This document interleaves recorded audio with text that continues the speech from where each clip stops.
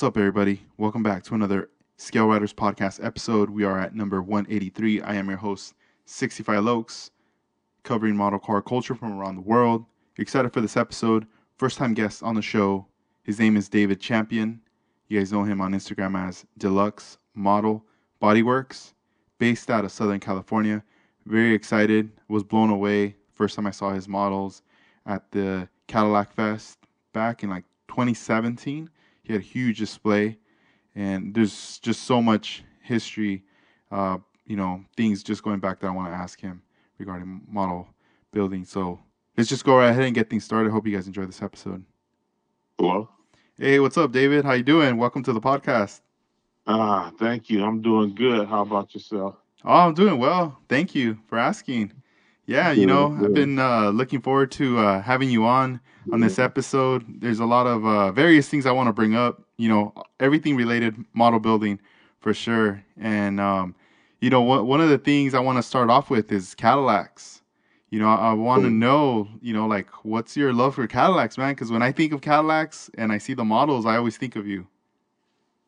That's cool.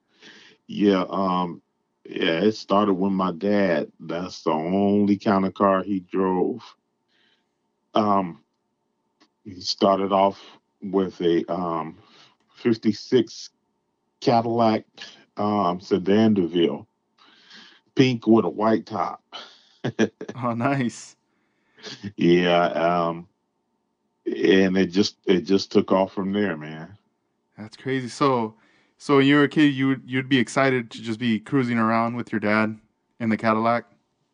Yeah, he used to work for the city of Long Beach, and a lot of the guys that worked there also had Cadillacs. Oh, nice. And during that time, were you already like getting into model building or not yet? That wasn't even a thing yet. Oh yeah, I got my first model at 5 years old. Oh, wow. Yeah, I believe it was a '59 Impala. I found it at the Salvation Army, and I think I paid like 50 cents for it. I think. Dang. Yeah, it had parts missing and everything, and Hmm. at the time that I got it, being so young, I didn't think about looking all over the place for the rest of the parts for it. And it came about maybe couple of years later. And even that late in the day, I went back to the Salvation Army and actually found some of the parts that went to the car. Oh, wow. That's cool that they still had some that you were able to find that there. Yeah, it was amazing.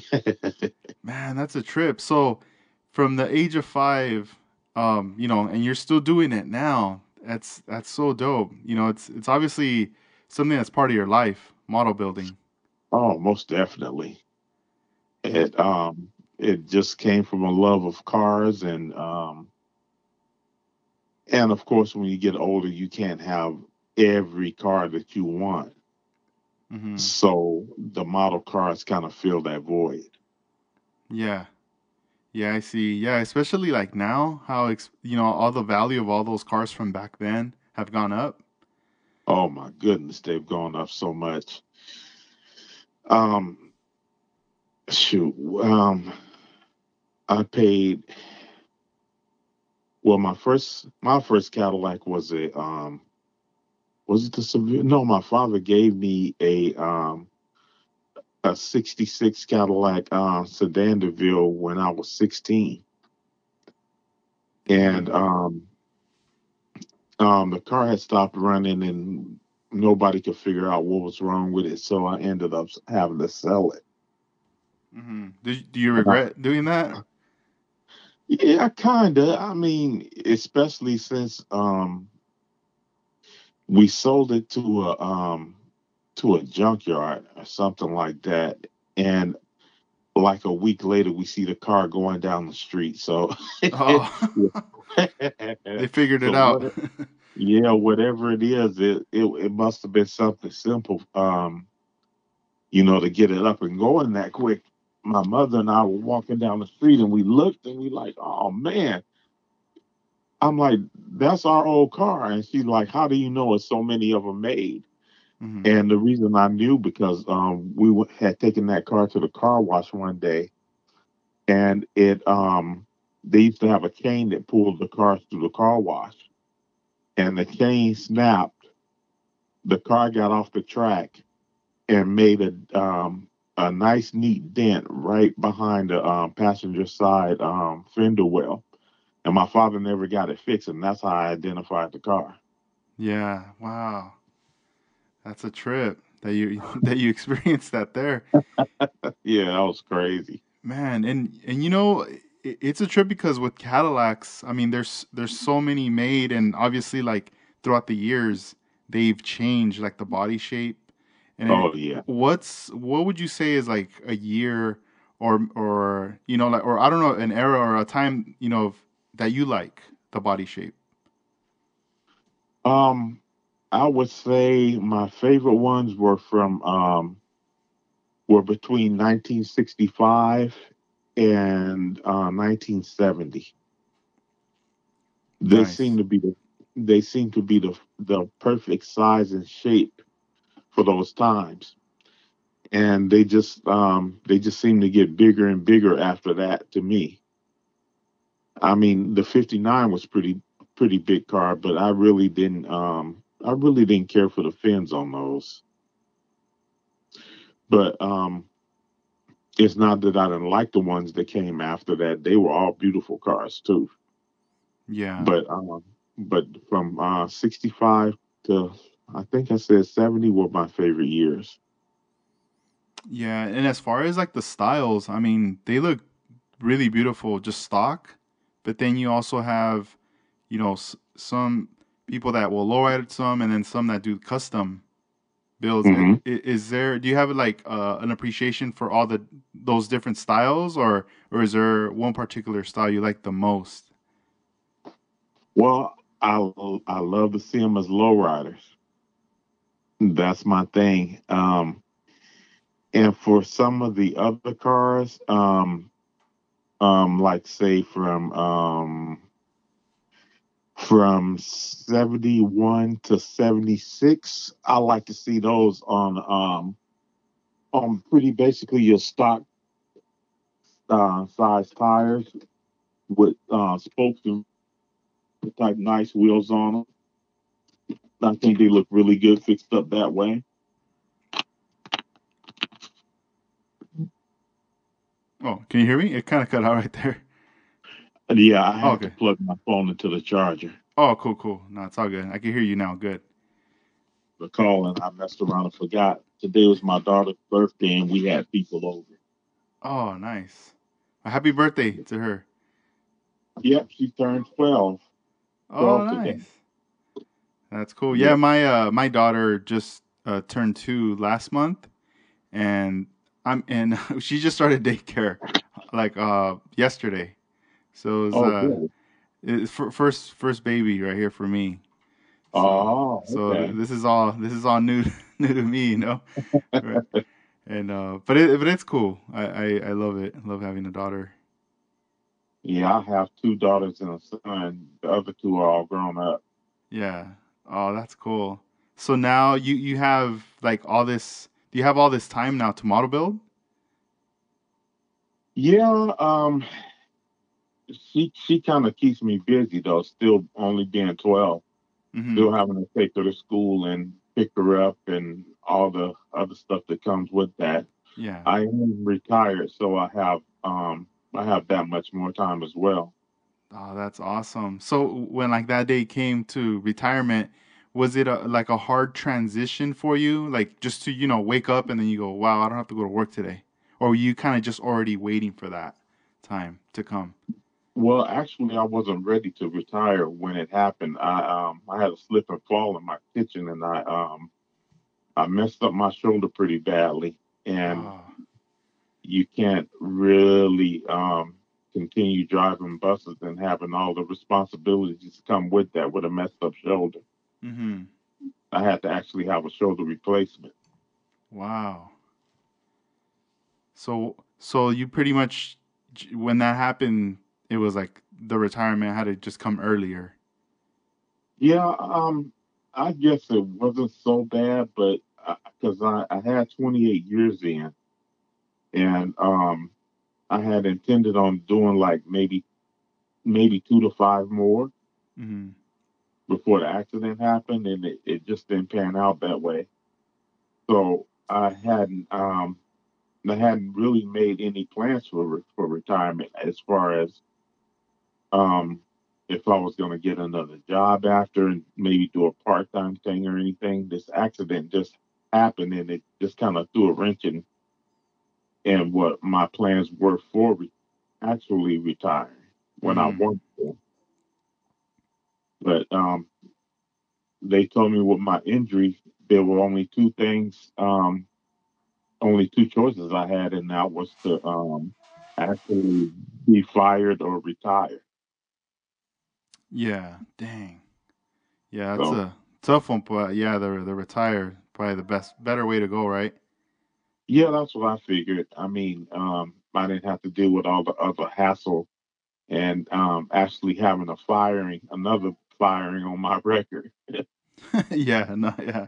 For because sure. I got fired once before from a job from an insurance company that it wasn't really my fault. It was a lot of um, lot of racial politics involved. Let's just put it that way. Yeah. Dang.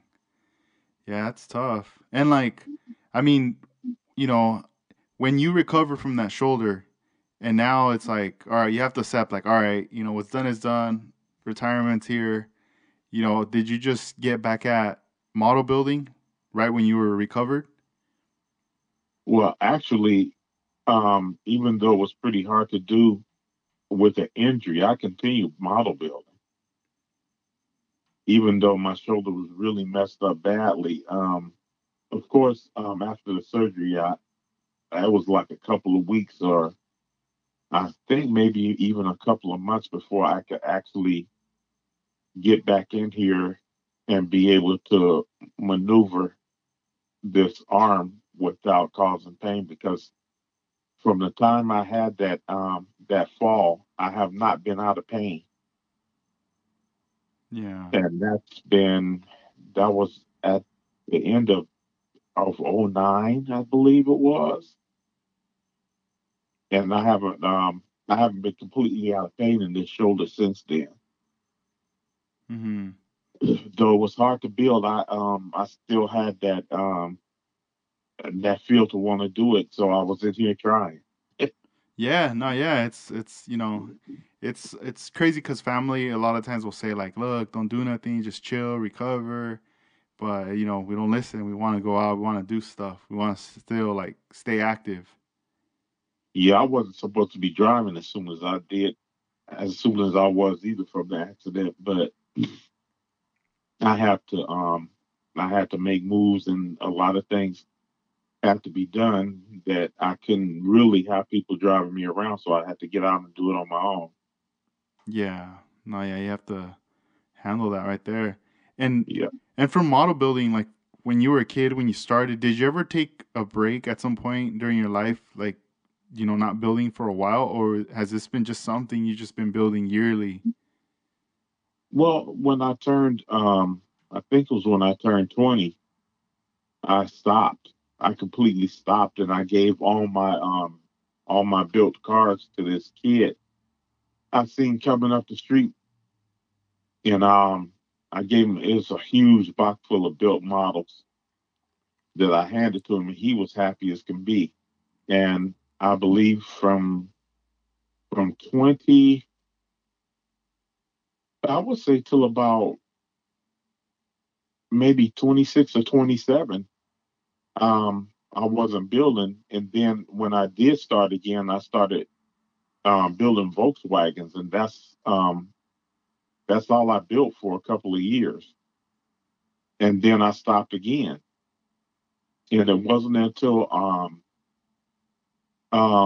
let's see what year was that 1990 Christmas time was coming around and I was out looking for gifts and I was in a Ross or something like that and came across a 67 Impala model kit and I hadn't seen one in a while so I went ahead and picked it up and brought it home thinking I'd give it to somebody for Christmas without a clue of who. And the funny thing is, um, I went to work one day, and this guy that I was kind of friends with at the job had been friends with him for years, and he had this little box. I'm like, "Hey, man, what's in that box?" And he opened up the box and he pulled out I believe it was a Buick Regal, the Grand National. Mm-hmm. He pulls that out of the box, and I'm like, "Oh, it's a model." And Dang. he's like, "Yeah." He's like, "Me and my brother been building models for years." I'm like, "I used to build those." And he let me see it, and I looked around. He had opened the doors on it and everything. I'm like, "Man, this is pretty cool." So I went back home um, that next day, I believe it was, and I grabbed that 67 out the closet and I opened it up just to see what it looked like. And I took it out of the little plastic bag that was in, and I got to turn it around, looking at it and touching that body. And it was like, I don't know what it was at that moment. I'm like, you know what? I'm like, I think I'm going to build this. And then my wife saw my interest in it, and she bought me a 65 Impala, the lowrider kit, and a 76 Caprice. And that's how I got back in it. Seeing him at work with that model and having that 67 at home, that's what got the whole ball rolling again. Man, that's tight. And That was so cool. then he introduces me to his brother, and now me and him are better friends and builder models than I started with the guy I worked with, was his twin brother. And we've been at it since then. I haven't stopped since. Well, there was a time that I had to stop again because we moved out of this apartment that we were living in into a house. And it took a while to get this room set up. And I took about maybe 6 months to get it set up again. And then I had my daughter, and then she needed the room. So I was moved out of here and all my stuff packed up in the garage. So then I decided to build a space in the garage. And I was building out of the garage for a while. And after that, my son moved out. We moved my daughter into the room that he was in, which was a bigger room.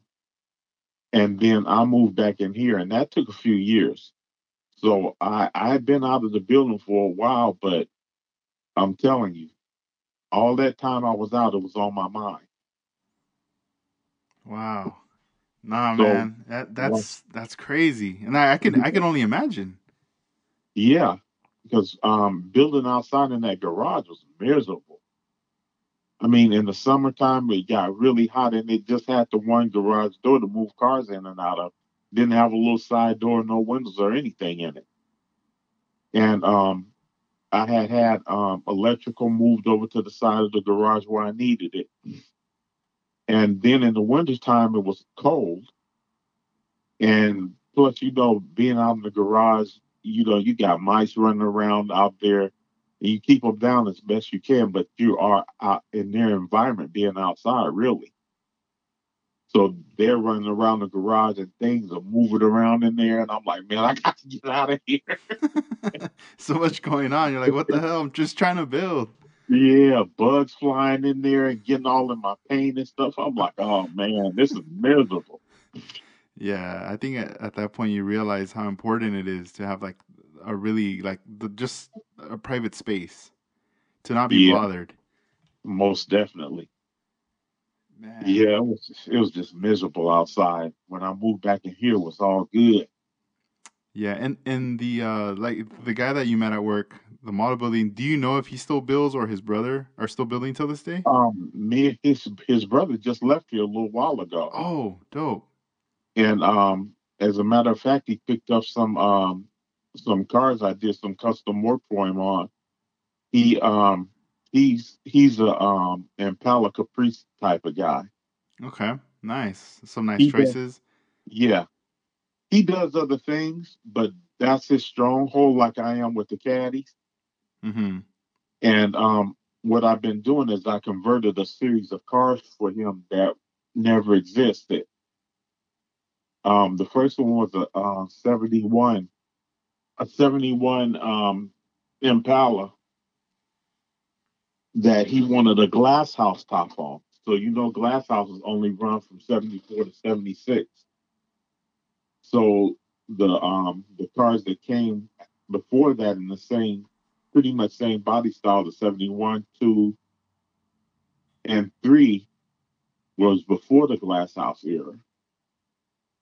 So what I did was I took the top from 76 glass houses and transferred them onto a 71 first, then a 73, and just yesterday I finished up his 72. So he has 71, 2, and 3 glass houses that never existed. Crazy, and it's like a one of a kind piece that you made him right there for those Yeah. years. Yeah. And no, I just lost my thought. And are you gonna do more for him, or is he just trying to kind of complete those years for those glass houses? Yeah. That's pretty much gonna be it for that, I believe. But myself, I'm gonna do a 70. I'm gonna turn a 70 Impala or Caprice into a glass house. Oh, that'd be dope. Yeah, he says he wants one too, so we'll see. If he wants one, I'll make him one of those too. Yeah, and like as far as you being into the Cadillacs, when like sticking to a car, we say, all right, this is the my car's right here. Do you start to kind of dive deeper into like the history of caddies, and then also kind of go on this like hunt for promos, maybe resin bodies, just like a grand variety of the Cadillacs that are offered? Oh yeah, I've done that. Um, when you asked me what my favorite year caddy was, um, you said a specific body style, and I named the ones I named to you. Mm-hmm. My all-time favorite is the 1948 60 series. It's just a beautiful fat fendered car, and they only did that body style for like maybe 2 years. Um, 50, no, 48 and 49. Yeah, 48 and 49 were the only 2 years for that body style. And man, I tell you, that's a pretty car. Yeah, and But do they have that in a kit as well? Do they offer oh that? man, I wish. Oh, I yeah. wish. But there is good news. With this new era of 3D printing, Ooh, okay. yes, sir. Hopefully, and I just met this new guy, friend of mine named Eric DeGray. He he does a lot of 3D printing. I believe you've done a podcast with him too. And hopefully he can find a file or get somebody to make a file for that car. Because I would really like to have that as a model. Yeah, that'd be nice, man. I hope you can get that. Somebody can make that for you. Yeah. I know I'll never put my hands on a real one of my own. They're even the raggedy beat up ones that you might come across are very expensive. Mm-hmm. And you can imagine the restoration of one of those would be very expensive too. Oh yeah, no, I bet. And like with the models, referencing, do you own a lot of like, promos, Cadillac promos? Um, I can't say I have a lot of promos.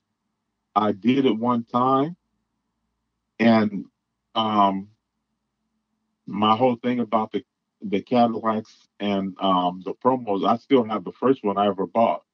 It was a '77 Coupe de Ville by Johan, and I paid 150 for that back in the day. and I still have it. I just took it down the other day and looked at it. Um, I don't have a lot of promos, and the resin ones that I do have, they're most of those are big bodies. I got maybe 7 or 8 different varieties of those from limousines to two doors and hearses.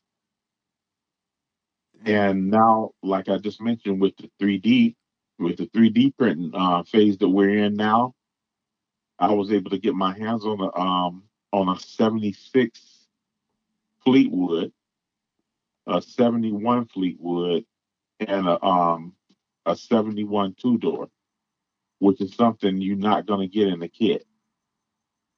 They're not even well. There's a resin of the 76. I actually mastered one myself and had it casted, but it's nothing near what this 3D print stuff is today.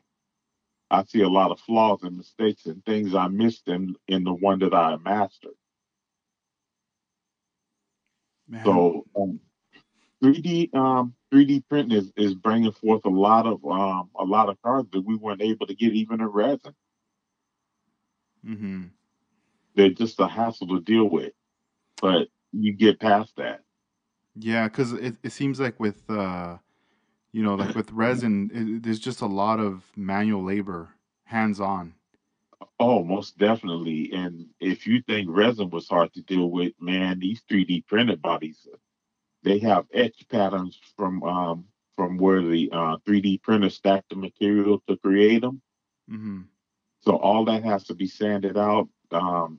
Sometimes there's filling to do. I mean, I got to the point where I'd rather deal with a resin than deal with the 3D printing, because Yeah, yeah.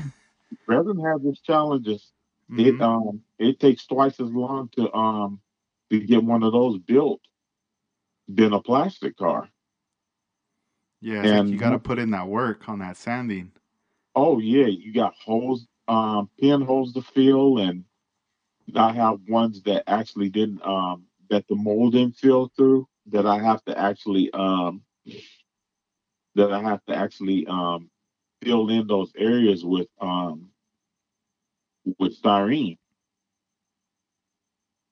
And I work with I don't know if I mentioned no, we didn't mention this. I work with I don't know if you ever heard of Airtrax resins. No, I haven't. They're out of Finland.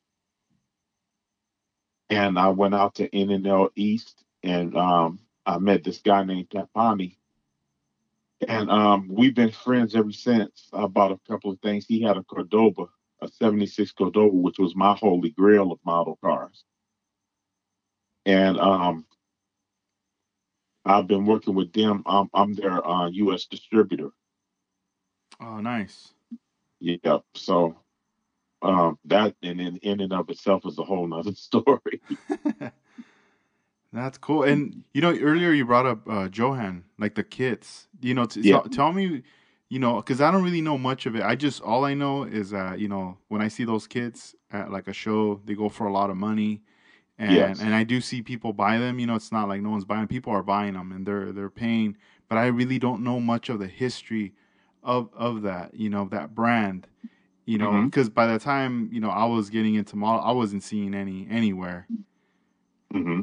So, like, what recollection do you have of that brand from when it was in its existence back then? Primarily, Johan. What they did was they built model cars for dealerships. That's why they're called dealer promos. And I guess you know that promo stands for promotional. Yes. And when you go back in the day when I was a kid, you would go to a car lot and your parents were gonna buy a car. If they bought a new car, they would have a dealer's promo. And it was just basically a replica of a real car. Um, um, and they used to give those away to the kids, especially when you come in the dealership, you got your kids with you, you buy a car, it's something for the kids too. Yeah. Get them And excited. Probably seal the deal on that sale. Right. And Johan just didn't make Cadillacs. They made a lot of other different types of cars for just about every dealership you can think of for American cars. And as they kind of moved away from giving those out at the dealership, the company went on and they actually have some kits too. But the kits are basically a dealer promo that you have to put together. Very simple. Um, Much simpler than even a snap type car would be to put together. Wow. And once Johan went out of business, I don't remember the year it was, but once they went out of business, those cars became more expensive and more hard to find because they didn't make them anymore. But they made a ton of them, and they were out there for a while. And as the supply started to dry up, the prices went up, as you would expect to happen. Yeah, so they also when they got away from like the dealerships and they were just producing the kits, these were the kits that were being sold, at retail, like at stores. Yeah, you mostly find them in hobby shops. Okay. You wouldn't just find them at say Thrifty or Save On like you would model other model car kits. But you would mostly have to find them at hobby shops and mostly at shows. Yeah. There was a I remember there's a hobby store, I believe, I don't know if you've been there. You probably have, the Smith Brothers that's in the Valley. You telling me something new right now, And man. I've never heard of that. yeah, yeah, Smith Brothers. And I remember I remember one time going there, and I got some. They had some models there, Revell AMT stuff, and I remember, uh, Chevy man Juan. He Yeah. giving me the heads up, giving like everybody the heads up, like, hey, they just acquired a collection, from, I guess, someone had passed away, and like the wife's like, I need help getting rid of all these models, Yeah. and they brought them all there. And so the sort of they bought them all, but they were bringing them out little by little because there were so many kits. So Hmm. like, I guess, I don't know if it was like every other day they would just pull stuff out and and Uh-huh. and put it in the area where it was like, all right, these are marked down like $5, $10, $15, open Wow. kits. And if there was something missing, either the hood or the wheels or the tires, they would put a little paper telling you. But I remember him Yeah. giving us a heads up, like, hey, there's I went in there and they have a bunch of stuff, and I asked, like, whoa, where'd you guys get this? And they just told me. So they said that to keep just checking back every so often because they're gonna be bringing out stuff. And I remember Hmm. at that time, I believe I was out living in Oxnard, so I made that drive. It was um, it was like passing Northridge, and Oh man. I get there and I check it out, and yeah, I picked up some kits, open box stuff, $5, $10, and then right when I see the glass counter, I could see they had about like maybe 4 or 5 different like Johan kits, but Ah. they had them behind the counter. And Yeah. when I saw those, I mean, you could see the artwork, really beautiful, like vintage artwork on the Hmm. boxes. Yeah. The logo stood out, and I was just like, man, like, I don't even want to ask how much those are. I know for sure those, they're probably saying those for a lot, you know. And Yeah. there was, Imagine. I guess there was a lot of different things that they had there. I don't know, I can't remember what year, but I remember, someone, I didn't get to see it, but one of my friends saying like, oh, I got a Riviera from there too, and I was like, Uh, dang. And it was just, time went on, and then we would come check back, and then little by little stuff, it was just gone by that, like, later. oh yeah. People were just coming through and copying stuff. Yeah. I had a hobby shop like that. Uh, um, that I found when I started building. It was called Model Mania. It was right here in Long Beach, and he used to buy collections from the same type thing that you mentioned, and he just have stacks and stacks of models. And some days I'd help him help him go through them and try to find out what was missing and what wasn't, and before he put them out on the floor for sale. And I would end up with a lot of good stuff just for helping him. Yeah. He even helped me out when I had my own model shop um, for a little while until I got set up and some guys broke in there and stole all my stuff. Oh man, I didn't know that. Tell me about that. Like what year was this when you had a model shop? This was like an '01 or '02. Oh And wow. what happened was I ran across a buddy of mine that I hadn't that I grew up with actually, and I hadn't seen him for years. And we're talking and stuff. He's like, "Well, what have you been doing with your life? What hobbies do you have?" He's like, "What do you do?" He's like, "What have you been doing?" I'm like, "Well, my hobby is building model cars." He's like, "Oh, really?" He's like, I didn't know they still have model cars." I'm like, "Oh yeah, they never stopped making them." He's like, "So you build these things?" I'm like, "Yeah." So I pulled my phone out and I showed him some of the cars that I was had built and was building for other people at the time too. He's like, "Oh man," he's like, "Those are great." He's like, "Do you actually sell them?" He's like, "What do you do with them after you build them?" I'm like, "I put them in my cabinet and just enjoy looking at them over and over again." Like, "And you sell them sometimes?" I'm like, "Yeah, I got people that I build for." And he's like, have you ever thought of opening up your own store? I'm like, I have thought about it. And he's like, I own this beauty salon. And he's like, I have a nice size office with sliding patio doors on it. He's like, if you ever think you want to sell them or do anything like that, he's like, just let me know. He's like, I'll let you have the space and you just give me a little bit off the top of what you make a month. I'm like, okay, cool. That sounds good. So I didn't take him that seriously, right? We exchanged phone numbers, and the 2 days went by, and he called me. He's like, "Well, Tim, what have you done towards opening up this store?" I'm like, "Are you serious about that?" He's like, "Yeah, man, I'm serious." I'm He's like, like, I'm waiting. "Okay." I'm like, "Okay." So he's like, "We got a couple of display cases in the back, and he's like, you can come down and have a look at them." I'm like, okay. He's like, when do you want to come? I'm like, where's good for you? He's like, you can come now if you want to. So I went on down there and I looked. I'm like, oh, these are nice. And I picked out an 8 foot one, and the rest of them were like broken and kind of like garbage, right? So I went to looking through this little paper they used to have back in the day called a penny saver, Oh, I remember and that penny saver. yeah, and I found 2 6 feet 2 6 feet ones in there, and they only wanted $30 for both of them. So I got my friend with a truck. We went and picked them up and brought them down to the space and set them in there. And then I had a friend from school who was a contractor. So we worked on the place for a year.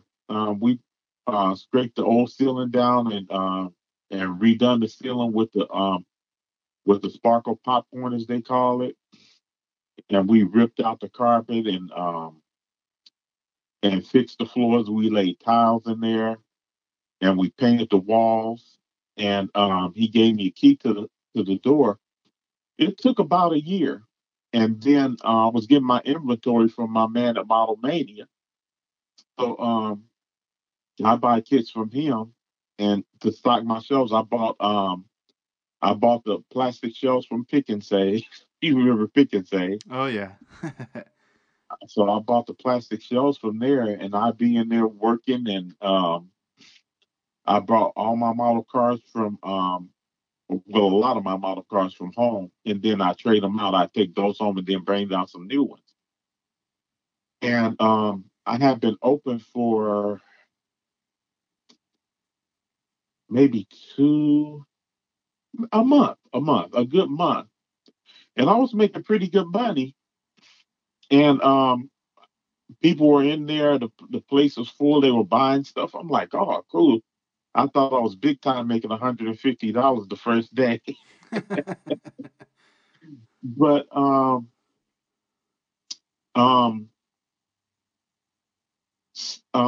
a holiday was coming up. So mind you, my store was inside this huge beauty supply store, and they had two girls working in there, and I'd be in my little shop, and it's holiday coming up, and one of the girls told me that they were going to be closed that day. So I'm like, cool, that's no problem. I can deal with that. So that day comes, I get a phone call that morning from one of the girls telling me the place had been broken into, and Damn. they broke into my shop, and I'm like, what? You guys told me you wasn't going to be open today. Oh, we changed our mind and decided to open. I'm like, well, somebody could have called me and told me, just like you making this call now. So we rushed down there, and sure enough, we get there. And like I said, it was a sliding glass door, like a patio door to my store, but it was locked. And they just broke the glass. And they went in there. And the funny thing about it was, I had some people in the shop, and I told them how I had diecast cars in there too. I actually had two Lincoln limousines that I stretched. One was white and one was black. And they asked me how come the prices were higher on the black diecast cars than they were on the white ones than they were the black ones. It was the same thing with the little Escalades that I had up in there. And I told them because they made the white ones in lesser numbers than they did other colors, so the prices were higher on them. Um, the day the shop was broken into, I had a white Lincoln limousine and a black one. The white one was gone. All the white Escalades were gone, and the other ones are still sitting there. And I had been painting some Hondas. I painted two Honda Accord wagons and a Honda Civic. And what I had done was I put um, I put the Honda Accords in a drawer that slid under the display case, and they didn't know they was there.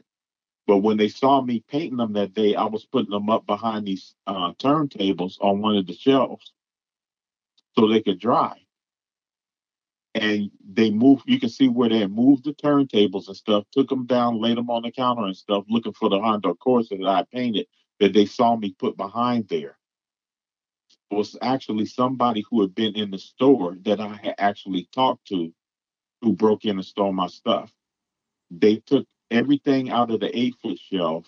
Well, no, they took everything out of the 6 foot cabinets and left about half the cars in the 8 foot one. And man, there were tires and wheels and hoods and stuff laying all on the floor and stuff that they took. Yeah, that kind of broke my heart. Damn. Yeah. Didn't even give me a chance to get off ground. Christmas was coming around, and people was talking about how they were coming in to buy Christmas presents and stuff. Mm-hmm. And then I got a call from one of the guys that hung out in the shop a lot, and he said somebody was selling my models out of the back of a brown Escalade, Damn. $5 and $10 each, man. And I had just come from Pomona swap meet and put some Johan Cadillacs in there that I bought to swap meet, Monte Carlos and all kinds of nice stuff. And they took all of that. And it's funny how I was so upset that day that I'm like, okay, I'm gonna open back up again. And then I decided against it. Mm-hmm. And I took the money that I had in my savings, and instead of buying stuff to reopen the store, guess what? I went and bought me a Cadillac. Yeah. I bought a '84 Coupe de Ville, Nice. and I was cruising around the area in that car, and I came down the street and I saw a brown Escalade parked at a T intersection. Now they knew me. The car they knew me for was my red Mustang, but somebody in that Escalade recognized me in that Cadillac. And I passed them. I didn't realize what was going on until I got all the way down at the end of the block. And there was a big body Cadillac parked over on the other side of the street. And when I realized what was going on, I'm like, hey, that's a brown Escalade. And what were they doing at the back of it, right? So I look in my rearview mirror, and everybody that was standing down there was looking at me. Uh, what I Damn, could they have were done, tripping. They're like, oh shit, he's here. yeah. If I made a left turn, I could have went a block around and came back up on them. And if I made the right turn, it would have taken me even longer to get around. So when they see my left blinker come on, they knew I was coming back around. And by the time I made the block, they were gone. I'd never seen them again. Man, that sucks, dude. I'm sorry to hear about that. I didn't even know, Yeah, that, but that man, that's years crazy. ago. Years ago. Yeah, how old were you when that happened? Like when you decided to open the store and all that? Um, I think I was in my mid 40s. Okay. Yeah, Nice. Yeah. Damn, dude. That's that's crazy. You hope those things don't happen because it is like heartbreaking yeah. when those things happen. It sucks. I remember being a kid and experiencing like coming home and someone had broken into our apartment and Oh and man. and they took everything. Like the thing is we were at one of my aunt's weddings Uh-huh. and I must have been like 12 years old when this happened. And we Uh-huh. went to my aunt's wedding, and so happens that that day that we were at a wedding, one of the neighbors was having a house party, but not at Uh-huh. night, during the day, while Uh, while we were gone. And they knew we were gonna be gone because they knew we were gonna go to a wedding and everything, and we were gonna be busy. No one was gonna be home the whole day, but after like that morning ceremony at the church, my dad's like, "Oh, we need to go back to the house to go get something because we forgot something." So I'm like, "All uh-huh. right, cool, let's go." We're there at the house midday, and I opened the door with the key, but then I noticed that inside the door, someone had put. Remember, like the chain lock with the you can lock it with the little chain Yeah, that was on, and I was like, "Why is that on there? There's no way you could like put that on, like when you're trying to leave." right. So that right there, and then just from barely pushing the door open, and I could see through the crack, the whole house was a mess, and Oh and man. I was like, what? So then, um, I don't know, I was spooked. I didn't know what was going on, and then my dad came in, and I told him, hey, I think something happened in here because the house is a mess, and we're looking through the Hmm. window, and then we noticed the back door, the sliding door was wide open, and Oh and man. then we get back in there, dude. It was like everything was like a mess. Stuff was broken, like on purpose or something. I don't know. Everything things was it was just messy. All my mom's like things, jewelry, whatever she had was gone. Anything electronics was gone. So I remember just like I think I was more worried for my mom because she wasn't there yet. Hmm. And I was just thinking, damn, she's gonna be so devastated when she comes home. And Yeah, I knew like my stuff could get replaced. Like I had whatever, like a Nintendo and all that stuff. I was like, kind of like that stuff could get replaced, but whatever she had, I was like, I don't think that could get replaced. yeah. And it was just a weird feeling later, like living there, knowing that somebody came in or people came in, they did all this, they got away with it, and not knowing like if they're gonna come back again. Right. And it took a while for us to like move out. Like my dad couldn't just get up and be like, all right, we're moving out. It was hard, so we still had Yeah. to live there, and it took a long time for us to even like start getting those little things like a TV, then a stereo. you know Yeah. and yeah, I could only imagine too. You're starting a store, you're trying to move forward and do all these positive things, and you don't have like a space for people to come through and shop, and then Right. that happens, and it's just like I don't know, it just sucks, when those It's a things total happen. violation of your space. You know what I'm saying? Yeah, no, yeah, yeah. It feels very, very like weird. Like when I was living in the house, I didn't like it. I didn't like the vibe living in Yeah, there. You know. that that's why I didn't reopen that shop because I knew I'd never be comfortable in there again. Yeah, because even if like you decided to, restock and get all this stuff in, it could probably happen again. Those people that did it, they might want to come back. Right. And that's what made me start looking around the store because they had an air conditioning unit in the in one of the windows, one of the lower windows. And somebody could easily kick that in, and you kick that in from the outside, you right in the shop, you know. Yeah. Dang. And then I got to thinking what it would cost to replace that door or putting a stronger door up there or something. But then you got the windows on the side too, and you really need to be able to see in and out of there. And man, I just thought it over. I'm like, you know what? I'm like, it's not gonna make sense. I'm never gonna be comfortable again. Every time I leave there, I'm gonna think that somebody's gonna break in there. And the killer thing about it is, I think one of those girls had something to do with it because I was set up. I know I was. Mm-hmm. They talking about they came and they found the chain off of the door. It had never been locked because they locked the door. Then they put a chain on the door and a padlock. Now, how you gonna leave the store and close and forget to lock the lock? Mm-hmm. Yeah. And the other lock on the door, I could jimmy that myself and got in there that way. That's why they put the chain on the door. And they had a gun missing and some cash that they left in the cash register and a few products too. But I believe my store suffered the biggest loss. Yeah. Yeah. That was like 'Cause the target yeah, right that's there. really what they were there for. Mm-hmm. And I know it because of the stuff that was missing. You know, I actually talked to the people who broke in the store, Mm-hmm. They knew. Yeah. They were. and they Man. moved those expensive turntables looking for those Hondas that I put up there. Those turntables that they moved, they was worth about $60 each, and they moved them out the way to get to the cars they thought I had stored back there. Well, I had, but I moved them before I left the shop that day.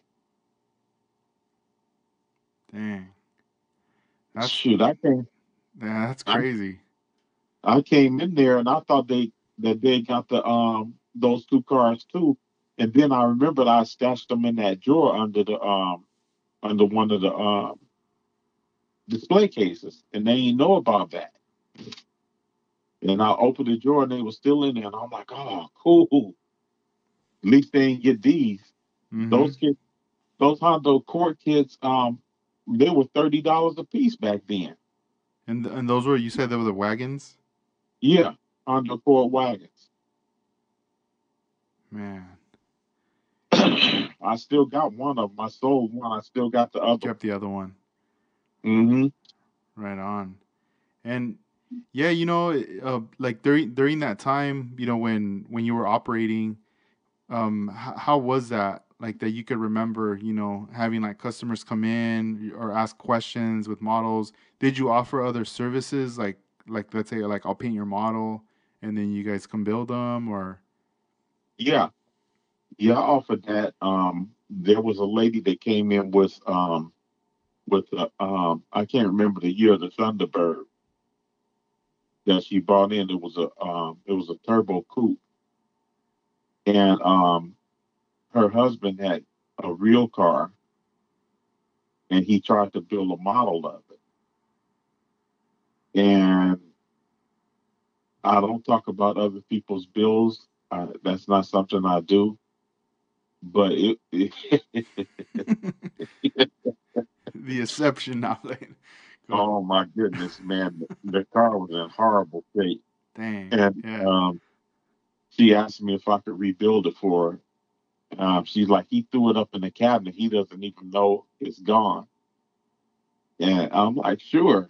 So I took it in and I rebuilt it. I charged her. think I charged her like $60 or something like that. Mm-hmm.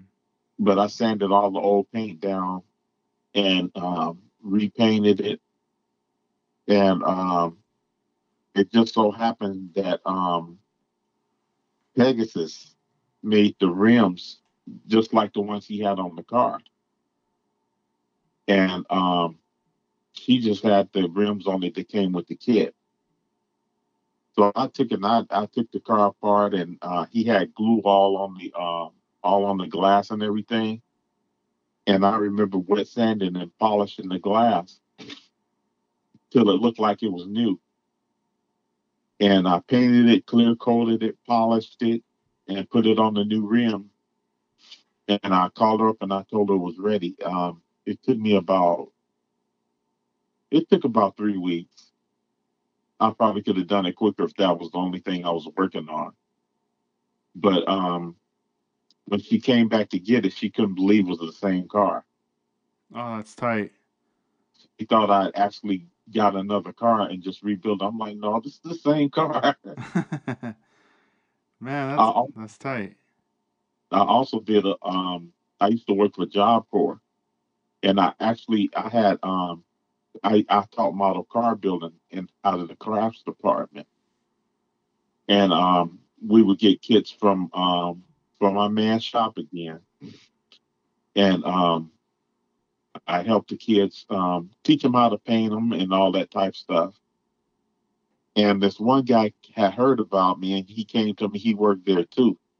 He's like, man, I love model cars. He's like, but I got like this 64 Impala, and it needs to be totally redone. He's like, cause I painted with a brush with house paint. I'm like, house paint. And That's when crazy. he brought it to work a couple of days later, and he wasn't lying. He had painted it with a brush with house paint. I'm like, oh my goodness. Damn, I He's wonder if like, somebody told him, dude, you need to get House of Color, and he just got regular house paint. yeah. But I took the car and I just used some paint thinner. I think paint thinner is what I used to get the paint off the car, and it was on there thick too. And I took it all the way back down to white, and it was one of the lowrider kits that had the trunk open. And I asked him what did he want done. He's like, "Oh man, just totally redo it. I want new rims and everything." I'm like, "Cool." So I put him a set of Pegasus spokes on there. Primed it, sanded it, repainted, sanded, clear coated. I was using a lot of cloth at the time. I was putting a lot of cloth for my interiors in the cars, and I painted this car. It was a dupla color. Can't remember what it was, but it was autumn maple. It's one of my favorite colors, and I put the metal trim all around it and everything, and redid the trunk and even put some Hop and Hydros pumps in there and batteries. And when I gave him back the car, he's like, "No, man." He's like, "No, you bullshit." And I'm like, "What?" He's like, "This is not the same car." I'm like, "Yeah, that's the same car." And he took the car home, and he had his wife call me at work, and she's like, "Mr. Champion." I'm like, "Yeah." He's like, "That's not the same car, is it?" I'm like, "Yeah, that's the same car." She's like, "It looks great." She's like, "I can't believe you were able to do that." I'm like, "Hey, it's what I do." That's tight. I think I only charged him $50 too, and he took 2 months to pay me. mhm. And at that time when you were doing that, is that did you already have established deluxe model bodyworks at that time, or did that come later? That came much later. Back then, I was Plastic Man. All right. My wife made these cards for me and everything, and that was my that was kind of my nickname back then. Mm-hmm. And I got it. I didn't make that up myself. Somebody at a show started calling me that. Like, I'm gonna call you Plastic Man, and you know what to do with these models. I'm like, I just kind of laughed it off, and every time he see me, he called me Plastic Man, and my friend was like, "Who is Plastic Man?" And he's like, "Yeah, he's Plastic Man." So I took it and had it put on cards and everything. Do you still have Um, those business cards? I got a few of them. Yes, I still got a few of them. Man, you gotta post, take a photo, post on Instagram one day. Oh, I did. Okay, I gotta check it out. That was um that was years ago though. Uh huh. Well, I wouldn't say yeah. Maybe it was maybe about 3 years ago, Okay. if that long. Yeah. It must But be at the bottom. All the posts, all the pictures. yes, that's probably where it is. It's probably somewhere near the bottom. Okay. But the Lux Model Body Works came later, and my nickname is Deluxe.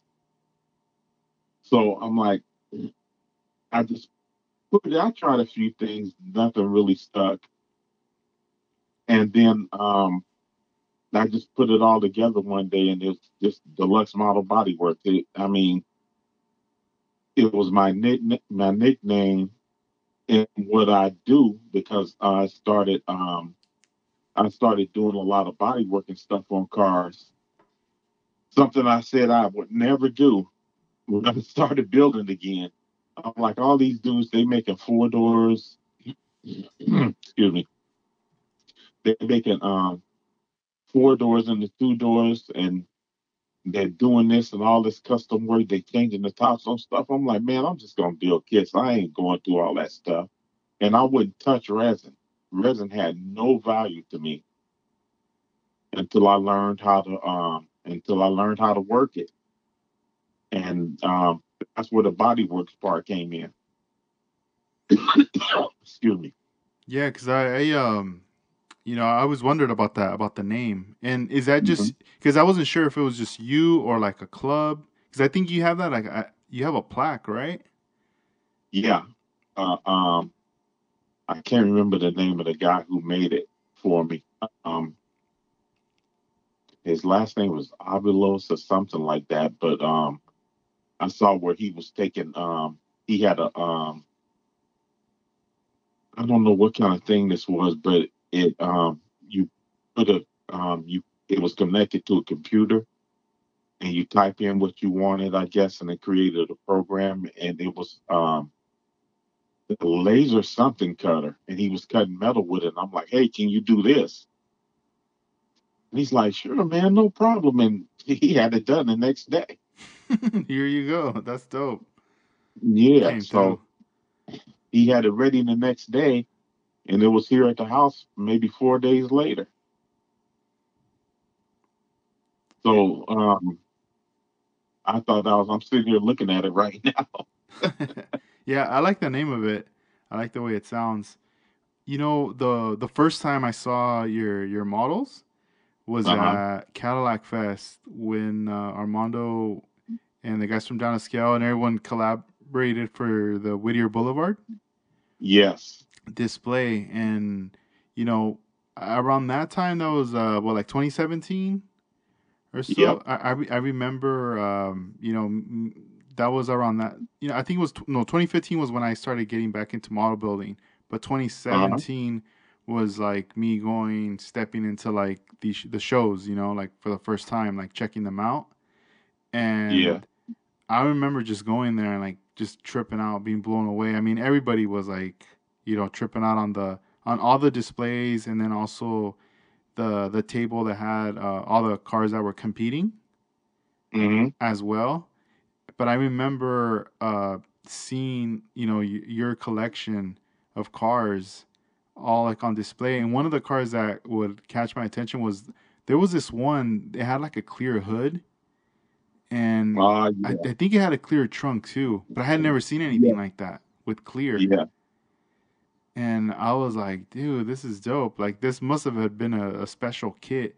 Like a kit like that, was it sold with the clear? No, that was a regular '90s Cadillac kit, And I don't know if you remember back in the day when those Cadillacs first came out, they were in die cast. Mm. And what happened was I had quite a few of those kits. I still have one in the garage now, that's not been touched in the box. And what ended up happening was I got a couple of those, and I actually cut one of those into a convertible. And people thought I was crazy. I cut a die-cast caddy into a convertible, and I ended up getting a whole bunch of those kits. People was just start giving them to me because they came out with the plastic ones soon after that.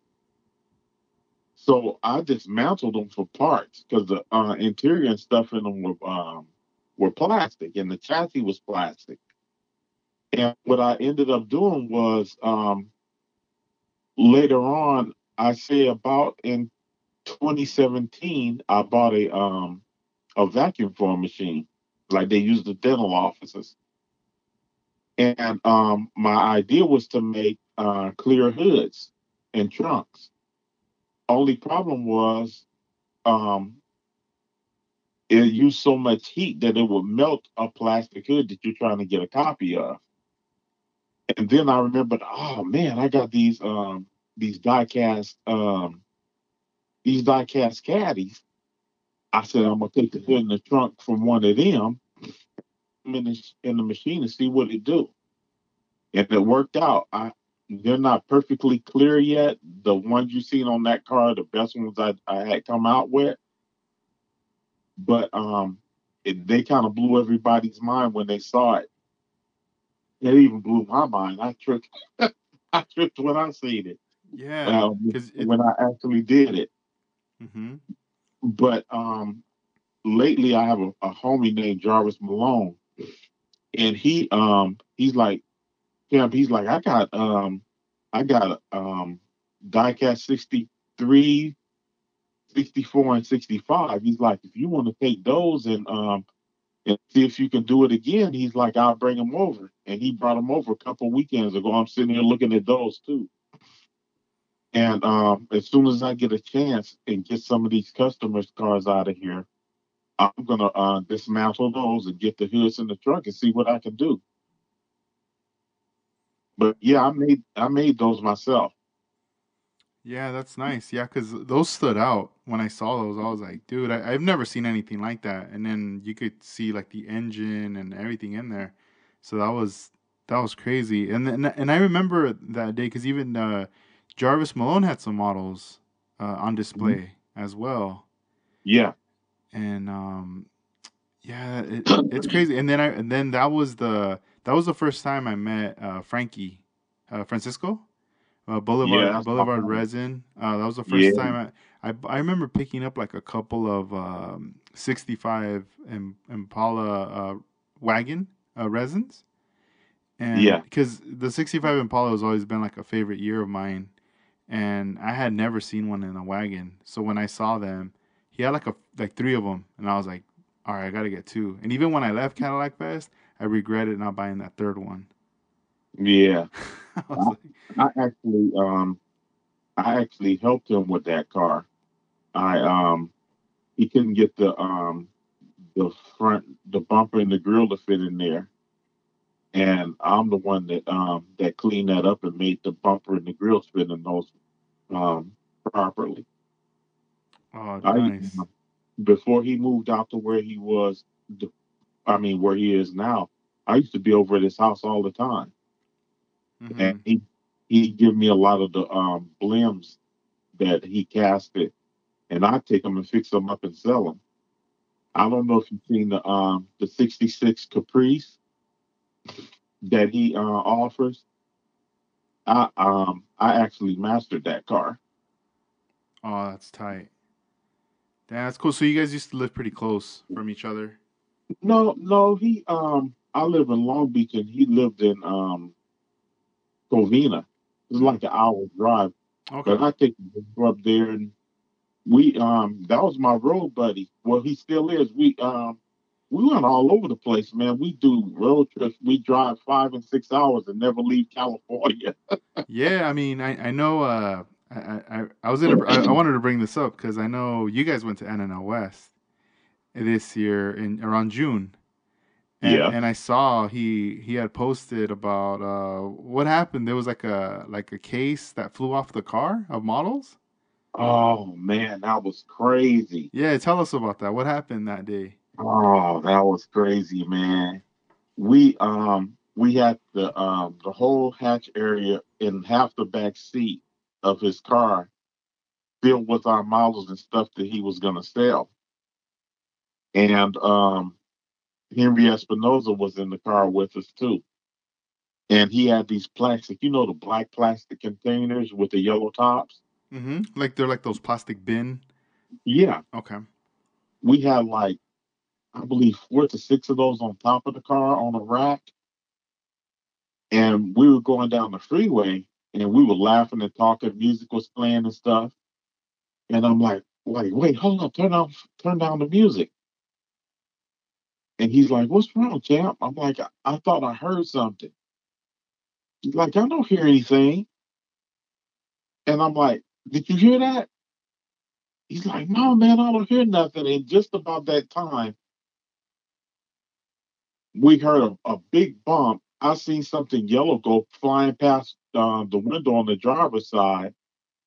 And we looked out the back window, and man, a boxer came off the top of the car, and there was kids all over the freeway and stuff, and people were slowing down to look, and I guess some lady slowed down to look further up the freeway, and she caused a big rig, a jackknife, and cars on the other side of the freeway were showing down to look. It was, I believe, we thought it was another accident too on the other side of the freeway.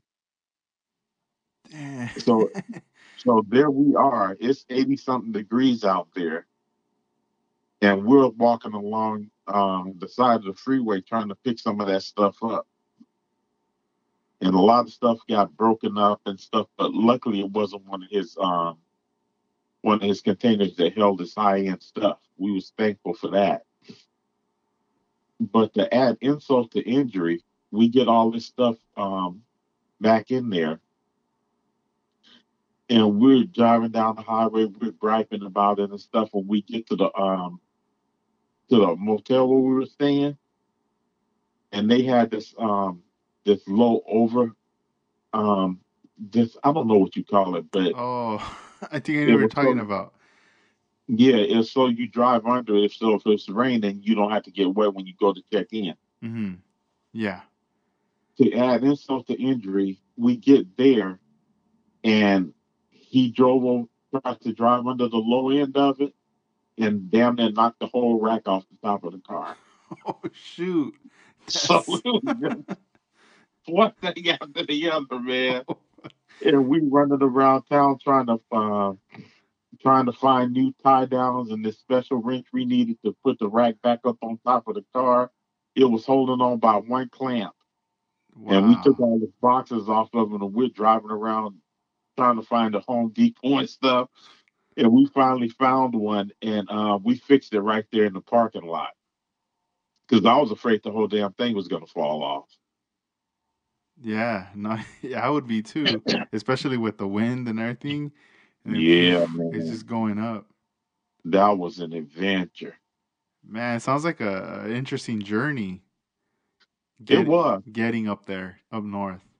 Yeah. It's a long it's a long drive, but we were in a car that he had a new car. And before we were going in the little Scion that he had, and it was a stick, and I couldn't figure out how to drive that thing, man. So he had to do most of the driving. And even one time we were on our way to was it Arizona? Yeah, we were on our way to Arizona to a show, and excuse me, we were like 30 minutes out of Arizona, and the engine blew on this car, man. Damn.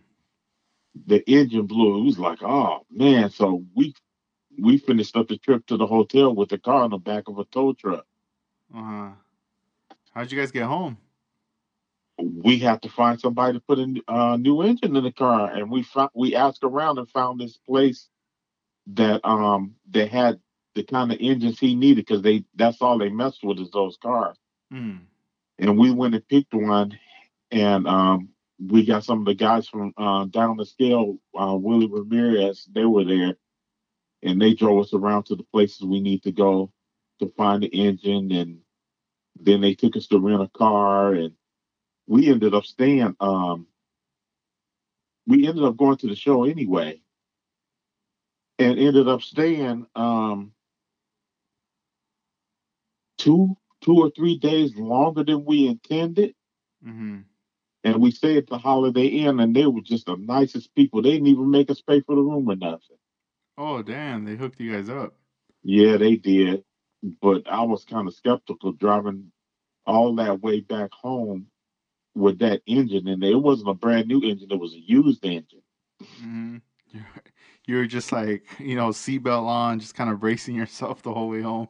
Man, trying to tell you. And it was really uncomfortable too because that new engine, I guess well, not new, but that engine had to be broken into that car, I guess. And a long drive like that just wasn't in the cards for it, I guess. But it started acting okay because it was overheating too. Oh, I hate when that happens. And oh man, we had so much trouble on that trip. We had two flat tires, and he bought two new tires. We had to backtrack. Um, we had to backtrack up the freeway after we called AAA to get those tires. We had to go back in the other direction to get them. We got the tires, put them on the car, and one of the brand new tires went out on the car. So that was just a crazy trip, man. We had so much trouble, but that show we really enjoyed that show though.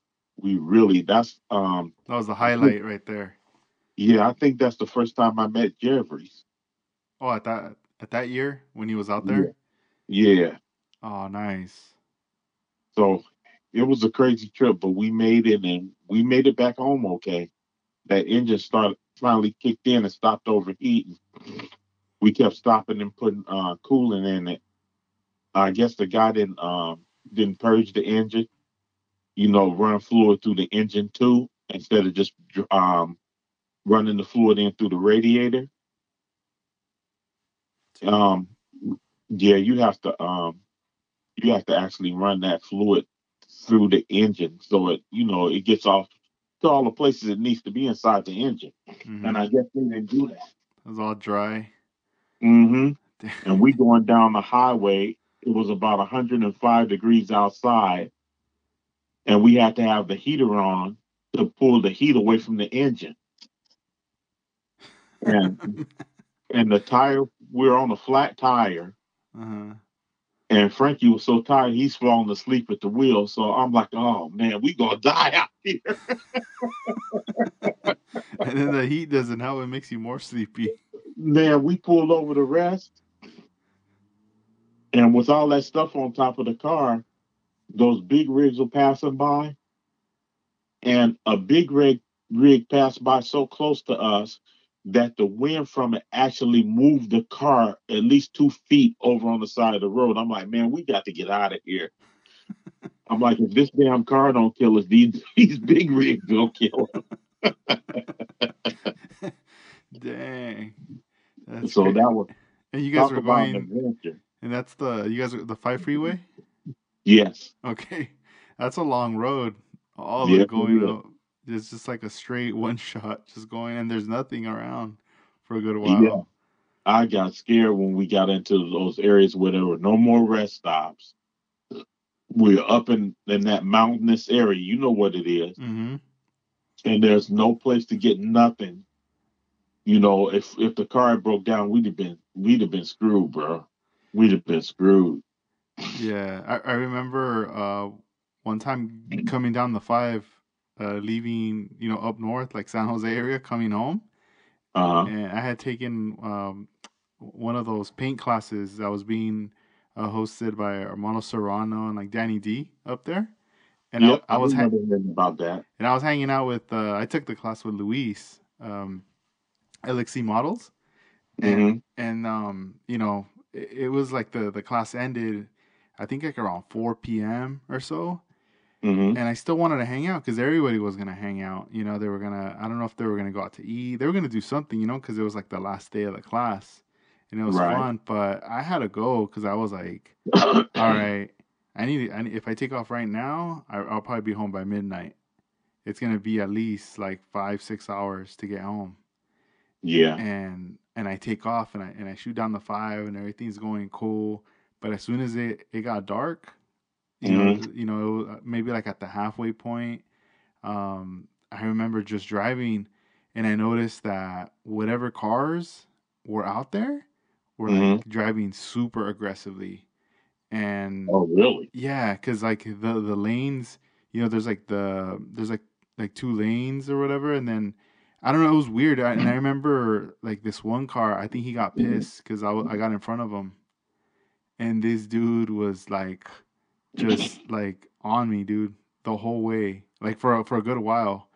And Wow. I must have been going maybe like 75, almost 80, Uh-huh. and this cat was like right behind me, like on me. And then I was like, what the hell? All right, I'll slow down so he could pass me up or something, and he wouldn't do it. So I Wow. slowed down to like maybe like 25 miles an hour. Like I just started going really slow, Mm-hmm. hoping he wouldn't, dude. And I was like, all right, I don't know what this dude's deal is. So I just started going the normal speed rate, Mm-hmm. and now he was still on me. And then you know how you get to, there's like a McDonald's in one of the rest areas, like a Oh, yeah. right there. I was like, all right, should I just exit and see what's up? I don't know what's gonna happen. Yeah. I was like, why is this fool acting like this way? But I was like, nah, I'm just gonna keep going. So I shot straight, and then he got out, like he just exited, and Uh, I didn't see him anymore. But I was just thinking, like, yeah, I don't know, it would have been one of those things. Good thing I didn't get off because then it would probably turn into something. And I was just trying to get home. yeah. At that point, I could care less, like, about anything. I'm just trying to get home, not trying to start nothing. Yeah. It's But fools out there just like that, though, man. it was sketchy though at night. I was like, it's like pitch black. And like you said, those areas where there's nothing, Yeah. I couldn't see nothing on the sides. I was like, and then there wasn't no cars in front of me for a long time. So I was just like, I had my high beams on. Yeah. I'm just trying to get through, trying to get home.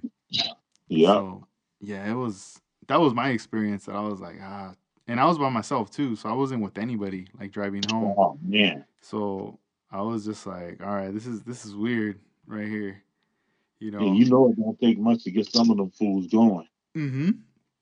No, yeah, yeah. So I was like, dang. Do you go to NNL or try to go like every year? Yeah, we try to go every year. COVID is what slowed everything down for everybody, canceling shows and carrying on. Mm-hmm. Um, we used to go to how many years? We went to NNL East in New Jersey like 3 years in a row. Wow, that's dope. What's your take on that? Your experience on the NNL East? Man, that is the biggest model show I had ever been to in my life. I had gone to a lot of model shows, and I thought NNL West was something. You can take NNL West and sit it inside of NNL East. Wow, damn. That's how big it was. Uh-huh. Um, I don't know. It was like a gym or something. It looked like part of a school because the display area was like a basketball court, and there was just table after table, row after row, from one end of that gym to the next. I have never seen so many model cars in one place in my life. And the display area where they sold all the stuff was in another room. Man, this room was huge. I mean, like I said, you could take that In-N-Out West and sit it just inside of that room where they were selling at, and still have a gang of room, and that wasn't on even on the inside of the gym where the cars were being displayed at. Dang, That year, so just much. about that year, just about every resin maker was there. I got to meet Jimmy Flintstone, um, my man Ron from RMR, and of course that's where I met Tapani from Air Tracks Resins.